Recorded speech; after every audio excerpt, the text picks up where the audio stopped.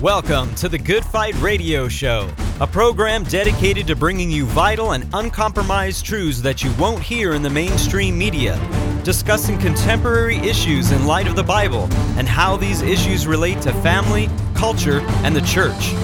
The heart of this show is to glorify Jesus Christ and expose the works of darkness as He is commanded in Ephesians 5:11.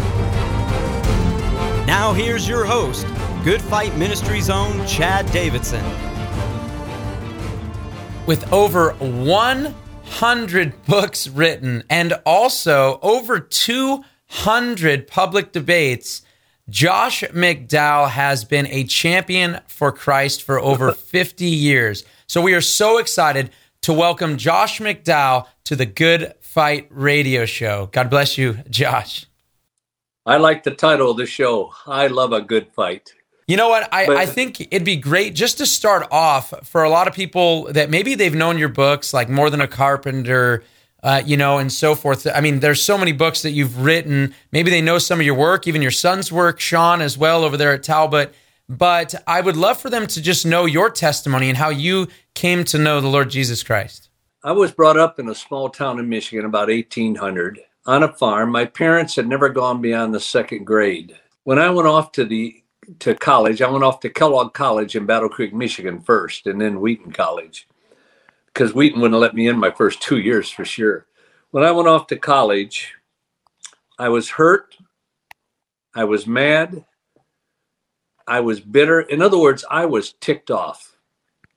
I was ticked off at my parents. I was ticked off at God. My father was an alcoholic.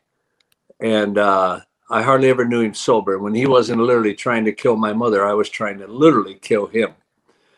And so in the university, I wasn't the happiest-go-lucky guy around. But I saw this small group of people. There weren't very many. There were 8 students, eight, and 2 professors and one of their wives. And their lives were different. They kind of stood out. Now, most people stand out because they're weird. These people stood out because they seem to have a genuine love and acceptance of each other. And I wanted that. But the thing that really stood out that you don't see in most places is they had the same love and accept of each other for people outside their group. So with my background and all, I wanted that. And so I made friends with them. And one day I'm sitting around the table with this young lady, and oh, she was cute. Man, she was pretty. I just think all Christians were ugly. I really did. I figured if you couldn't make it anywhere else in life, you became a Christian.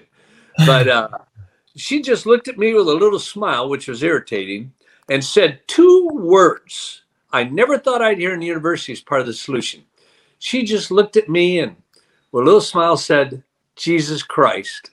I said, oh, for heaven's sakes, don't give me that crap. I'm sick and tired of religion, the church, the Bible, Christians, Christianity. I want nothing to do with it. All I know is, she had a lot of courage or a lot of convictions. In fact, I think she had both. I think you would call it, she had guts. And she shot right back at me and said, Mister, we didn't tell you religion, the church, the Bible, Christians, or Christianity. We told you the person of Jesus Christ. Then I can't believe it. Right there in the university, they challenged me, now get this, to intellectually, to use my mind, to examine 2 things. One, the Bible as being the Word of God and true. Now, I thought that was a joke, because I truly believe Christians had 2 brains. One was lost, and the other was out looking for it. I thought Christians were walking idiots. Second, they challenged me to examine Jesus Christ as a Son of God and the Messiah. Well, I just laughed at them, but they kept challenging me. In fact, they ticked me off. And now, don't get me wrong. Everything those Christians were doing was totally appropriate. I was the problem. And I shoved all that hurt and everything down into my life. When they said Jesus Christ, it came out like a volcano. And so they so ticked me off, I said, okay, I'll accept your challenge. They got all excited, thought they had a convert.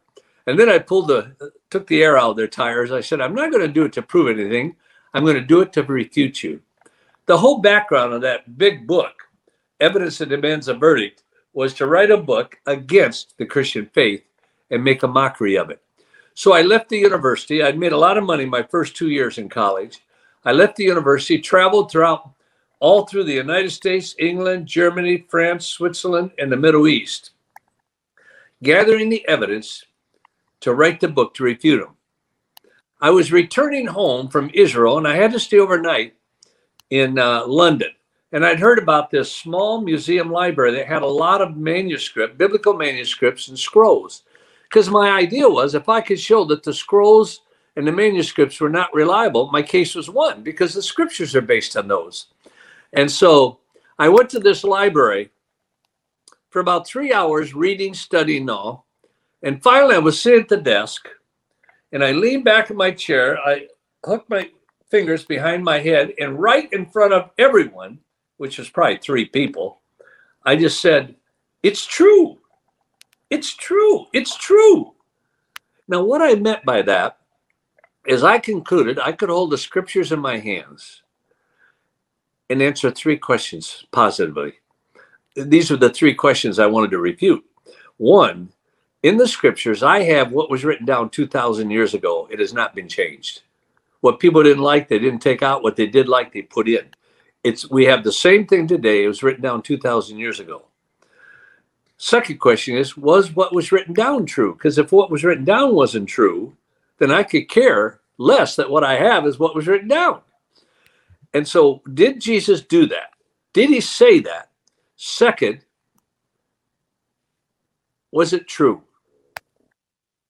that he said it? Now you saw the difference, that he said it.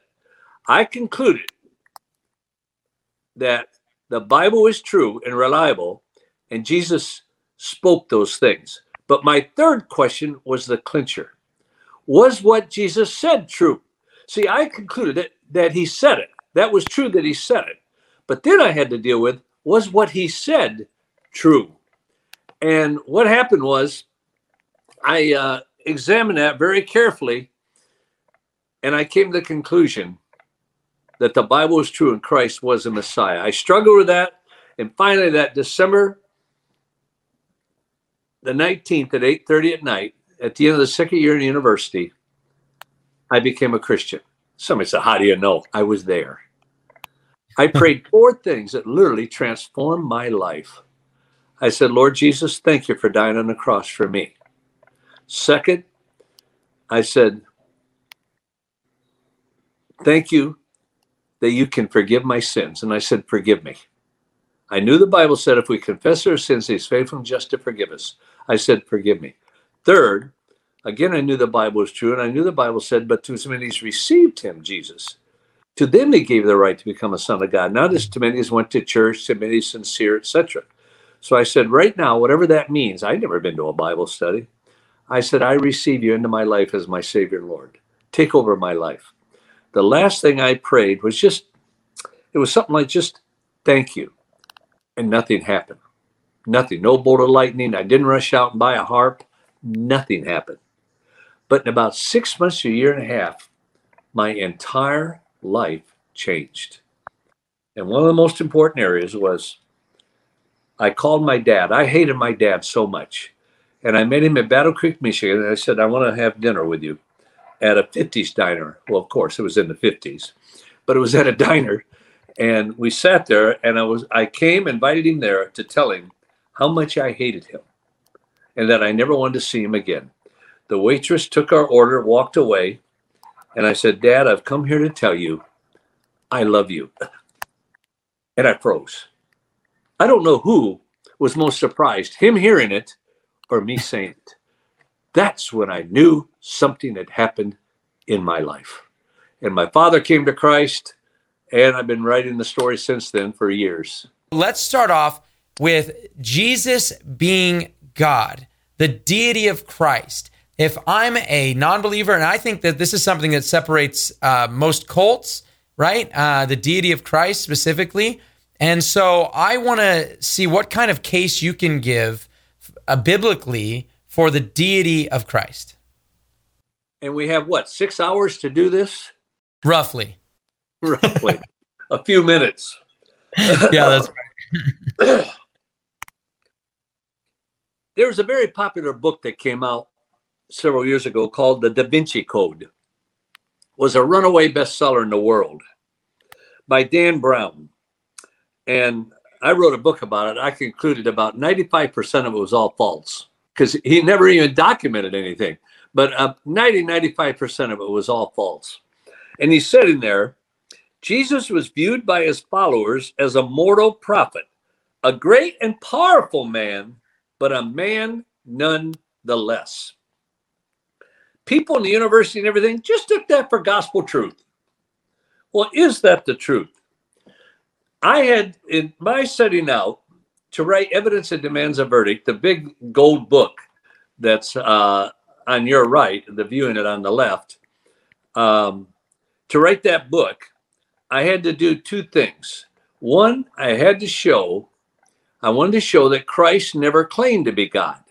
Because if he never claimed to be God, my case was won. But second, I had to show, was there any evidence to support his claims? Because I think evidence, all the time, facts, truth. Is there any truth?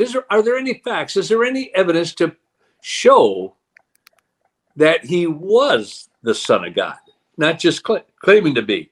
So with his claims, first Peter claimed that he was God, his followers. Now, when Jesus came into the district of Caesarea Philippi, the Bible says he was asking his disciples, who do people say that the Son of Man is? And they said, some say John the Baptist, others Elijah, and still others Jeremiah or one of the prophets. And then Jesus nailed Peter. But he said to them, but who do you say that I am? Let's get down to brass tacks. That's what everybody else is saying. Who do you say that I am? And Simon Peter answered, you are the Christ, the Son of the living God. Now, did Jesus say, where in the world did you get that? No way. Come on.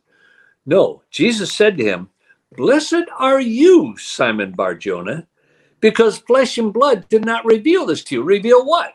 That I am the Christ, the Son of the living God. Then who did reveal it? He said, but my Father who is in heaven. You can't get much clearer than that. His enemies confirmed he said it. This is called positive testimony from a hostile source. When you get those who disagree with you, agreeing with you on a point, you're on pretty solid ground with the jury. It's called positive testimony from a hostile source. At least that's what I call it. And in Matthew 27, it relates, in the same way, the chief priests, along with the scribes and the elders, were mocking him. These were religious leaders who despised Christ. They thought he was a false Messiah. And they were mocking him, saying, he saved others, he cannot save himself. He is the King of Israel. Let him now come down from the cross, and we will believe in him. He trusts in God. Let God rescue him if he delights him. For he said, now you're heavy. The Pharisees, the scribes, those that despise Christ, confirming this. For he said, I am the Son of God. Whoa. When you get that positive testimony from a hostile source, that's fairly powerful evidence. But some of the scribes are sitting there and reasoning in their hearts. Why does this man speak that way? He is blaspheming. He can forgive. Who can forgive sins but God alone? And they're quoting from Isaiah, where Isaiah wrote, I, even I, am the one who wipes off your transgressions for my own sake. God saying that I am the one that forgives. I am the one that wipes the sin away. Then the high priest stood up and came forward and questioned Jesus, saying, do you not answer? What is it that these men are testing against you? But he kept silent. They kept saying, they're saying that you claim to be the Son of God, that you're blaspheming, etc. Why don't you answer? He kept silent. They did it again and again. And the high priest questioned him, are you the Christ, the Son of the Blessed One? Finally, Christ answered. Why? When the priest asked him, are you the Christ, the Son of the Blessed One? He said, I adjure you by the name of the living God that you tell us whether you are the Christ, the Son of God. When they did that, they put Jesus under oath. I adjure you by the living God. They put him under oath. So therefore, Jesus had to answer. And Jesus simply answered, I am. I am. Folks, you can't get much clearer on that.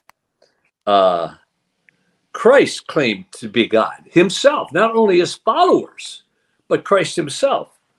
In John 5:15-18, listen to this. The man went away and told the Jews that it was Jesus who had made him well. For this reason, the Jews were persecuting Jesus because he was doing these things on the Sabbath. But Jesus answered them, my Father is working until now, and I myself am working. When Jesus made that statement, it was a bold statement that he was the Messiah, the Son of God. You say, how can you say that? I can say my Father's working until now, and I am working. Doesn't mean I'm claiming to be God. But when Jesus used the phrase, my Father, you would never use that phrase without adding the phrase, which art in heaven. My Father, which is in heaven, is working. But when Jesus just said, my Father's working, in that culture, in that language, in that religious setting, to his audience, that was a direct claim to deity, as clear as you could say that you are the Christ, the Son of God. You say, Josh, how can you say it? See how his audience responded, the Jews. For this reason, therefore, the Jews are seeking all the more to kill him, because he not only was breaking the Sabbath, but also was calling God his own Father, making himself equal with God. Whew. Even the Jews confirmed that he was blaspheming because he, as a man, was claiming to be God Yahweh in human flesh. And Jesus said in John 10, I and the Father are one. The Jews picked up stones to stone him. Jesus answered them, I showed you many good works, all from the Father. For which of them are you stoning me? The Jews answered him, for a good work we do not stone you, but for blasphemy, because you, being a man, makes yourself out to be God. Why? How could you get that from that sentence? One, you always see, how does the audience respond in that culture, in that language, in that setting? They knew from their language and everything, he was claiming to be God right off the bat. When Jesus said, I and the Father are one, in the Jewish mind, that was a direct claim to deity and being God Yahweh. Well, somebody says, well, I can say I and the Father are one in purpose and meaning and goal, but that's not what it meant there. When Jesus said, I and the Father are one, the one is in the construction, meaning one in essence and nature. So this is what the Jews heard. I and God Yahweh, the Father, are one in essence and nature. Woo! In that day, you could not be more clear. Now, the last thing I want to share is there any evidence for it? I could go on and on with Christ claiming to be God. I want to go through one piece of evidence, and then we'll go into the resurrection. In the scriptures, Jesus would say to the people, don't you get it, to his disciples. They didn't get it. He said, everything that is written about me in the law of Moses and the prophets and the Psalms must be fulfilled. Jesus constantly appealed to Old Testament prophecy, 333 of them, about the coming Messiah who would be the Son of God, the living Christ. And he would go into the temple and open the scriptures and say, in this day, this prophecy is fulfilled in your life. I am he. That's what he was saying. Now, these prophecies were written down over 500 years before Christ was born. 500 years. Professors say to me, I don't think it was 500 years. Josh, I don't think these prophecies written down after Christ was born. Then they wrote them out to make it look like he fulfilled them. That sounds pretty good, unless you want to think. Why? Take the Septuagint. The Septuagint is a Greek translation of the Hebrew Old Testament. Has all the prophecies in it translated into Greek. Now, history tells us and documents the Septuagint was initiated 250 BC.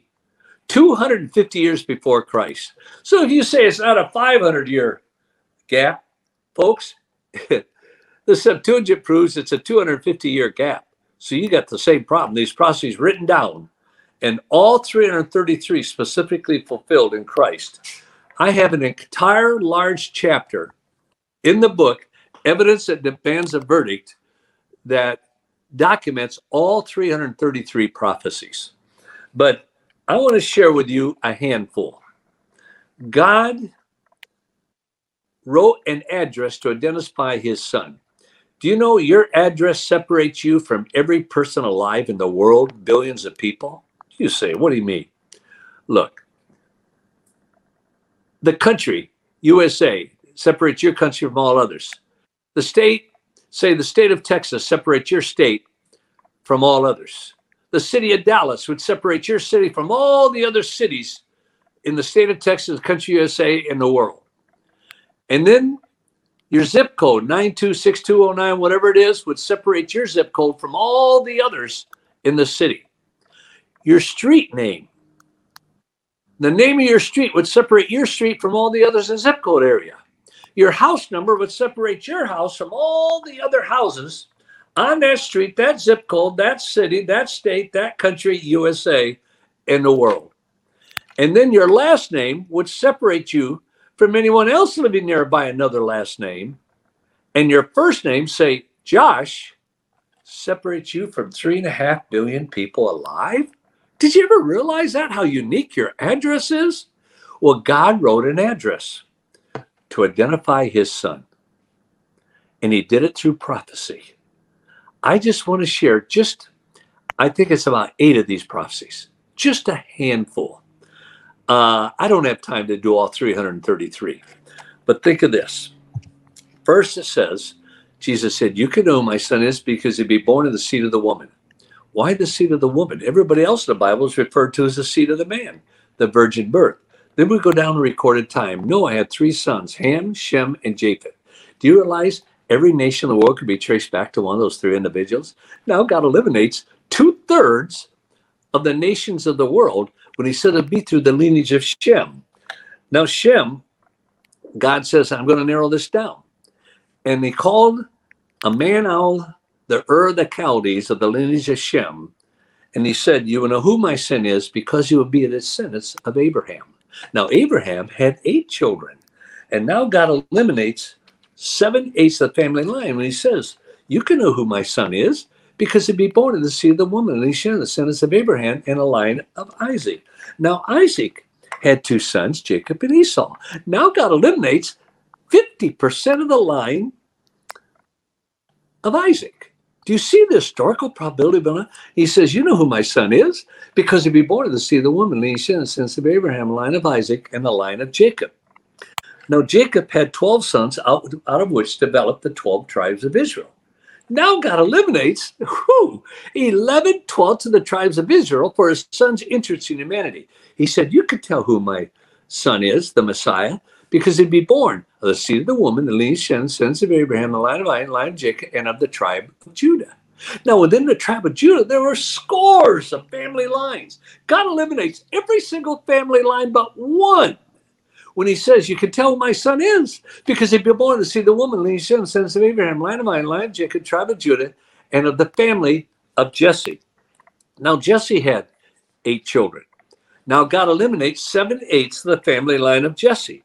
When he says, you can easily tell who my son is, the Messiah, because he'll be born of the seed of the woman, the lineage of the sons of Abraham, line of Isaac, line of Jacob, tribe of Judah, family of Jesse, and of the house of David.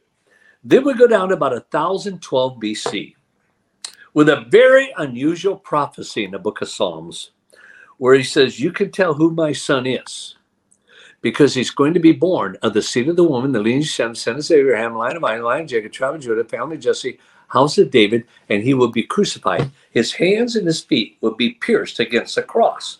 People say, come on, Josh, thousands were crucified.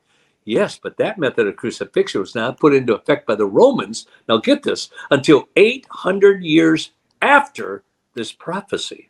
Then God narrows it down further with a very unique prophecy when God says, you can know who my son is, because he'd be born to see the woman, lineage, sons of Abraham, line of Isaac, line of Jacob, tribe of Judah, family of Jesse, house of David, be crucified, betrayed, by a friend, 30 pieces, not $29.99, 30 pieces of silver, not gold, thrown on the floor, not placed on the table, and it will be in the temple. And it will be used to buy a burial plot. And a professor said to me, Josh, if God was that smart, he could have told us when it would happen. I said he did in Zechariah, or excuse me, Malachi. You might call it Malachi. But in Malachi, God says, you can know who my son is, because he'd be born of the seed of the woman, lineage, sons of Abraham, line of Isaac, line of Jacob, tribe of Judah, family of Jesse, house of David, be crucified, betrayed, by a friend, 30 pieces of silver, thrown on the floor in the temple, used to buy a potter's field, and it would be born in the little before the destruction of the temple in Jerusalem. When did that happen? 70 A.D. Then God eliminates every city of the world for his son's interest in humanity. Now think of this. He said, you can know who my son is, because he'll be born of the seed of the woman, the lineage of descendants of Abraham, the line of Isaac, line of Jacob, tribe of Judah, family of Jesse, house of David, be crucified, betrayed, by a friend, 30 pieces of silver, thrown on the floor in the temple, used to buy a burial plot, and it'll all take place before 70 A.D., and he'll be born in the city of Bethlehem Ephratah. Do you realize when that prophecy was made, there wasn't even 1,000 people living in Bethlehem? 333 prophecies, all fulfilled in one person. You know the probability of that? Let me just take 8 of the prophecies. Just take 8 of these prophecies, that they could be written down before the person was born and fulfilled in their life. A mathematician worked it out. It would be 1 in every 10 to the 17th power. Whoa! That probability is just for 8, not 333 of them. Just for 8 of these prophecies be fulfilled, be 1 in 10 to the 17th power. That means a 10 with 17 zeros. Now, if you understand that, you understand our national debt. And you don't understand our national debt. But let me show you to picture that. And then I'll stop on the deity of Christ here. Take the state of Texas. I spent a wonderful week there one night.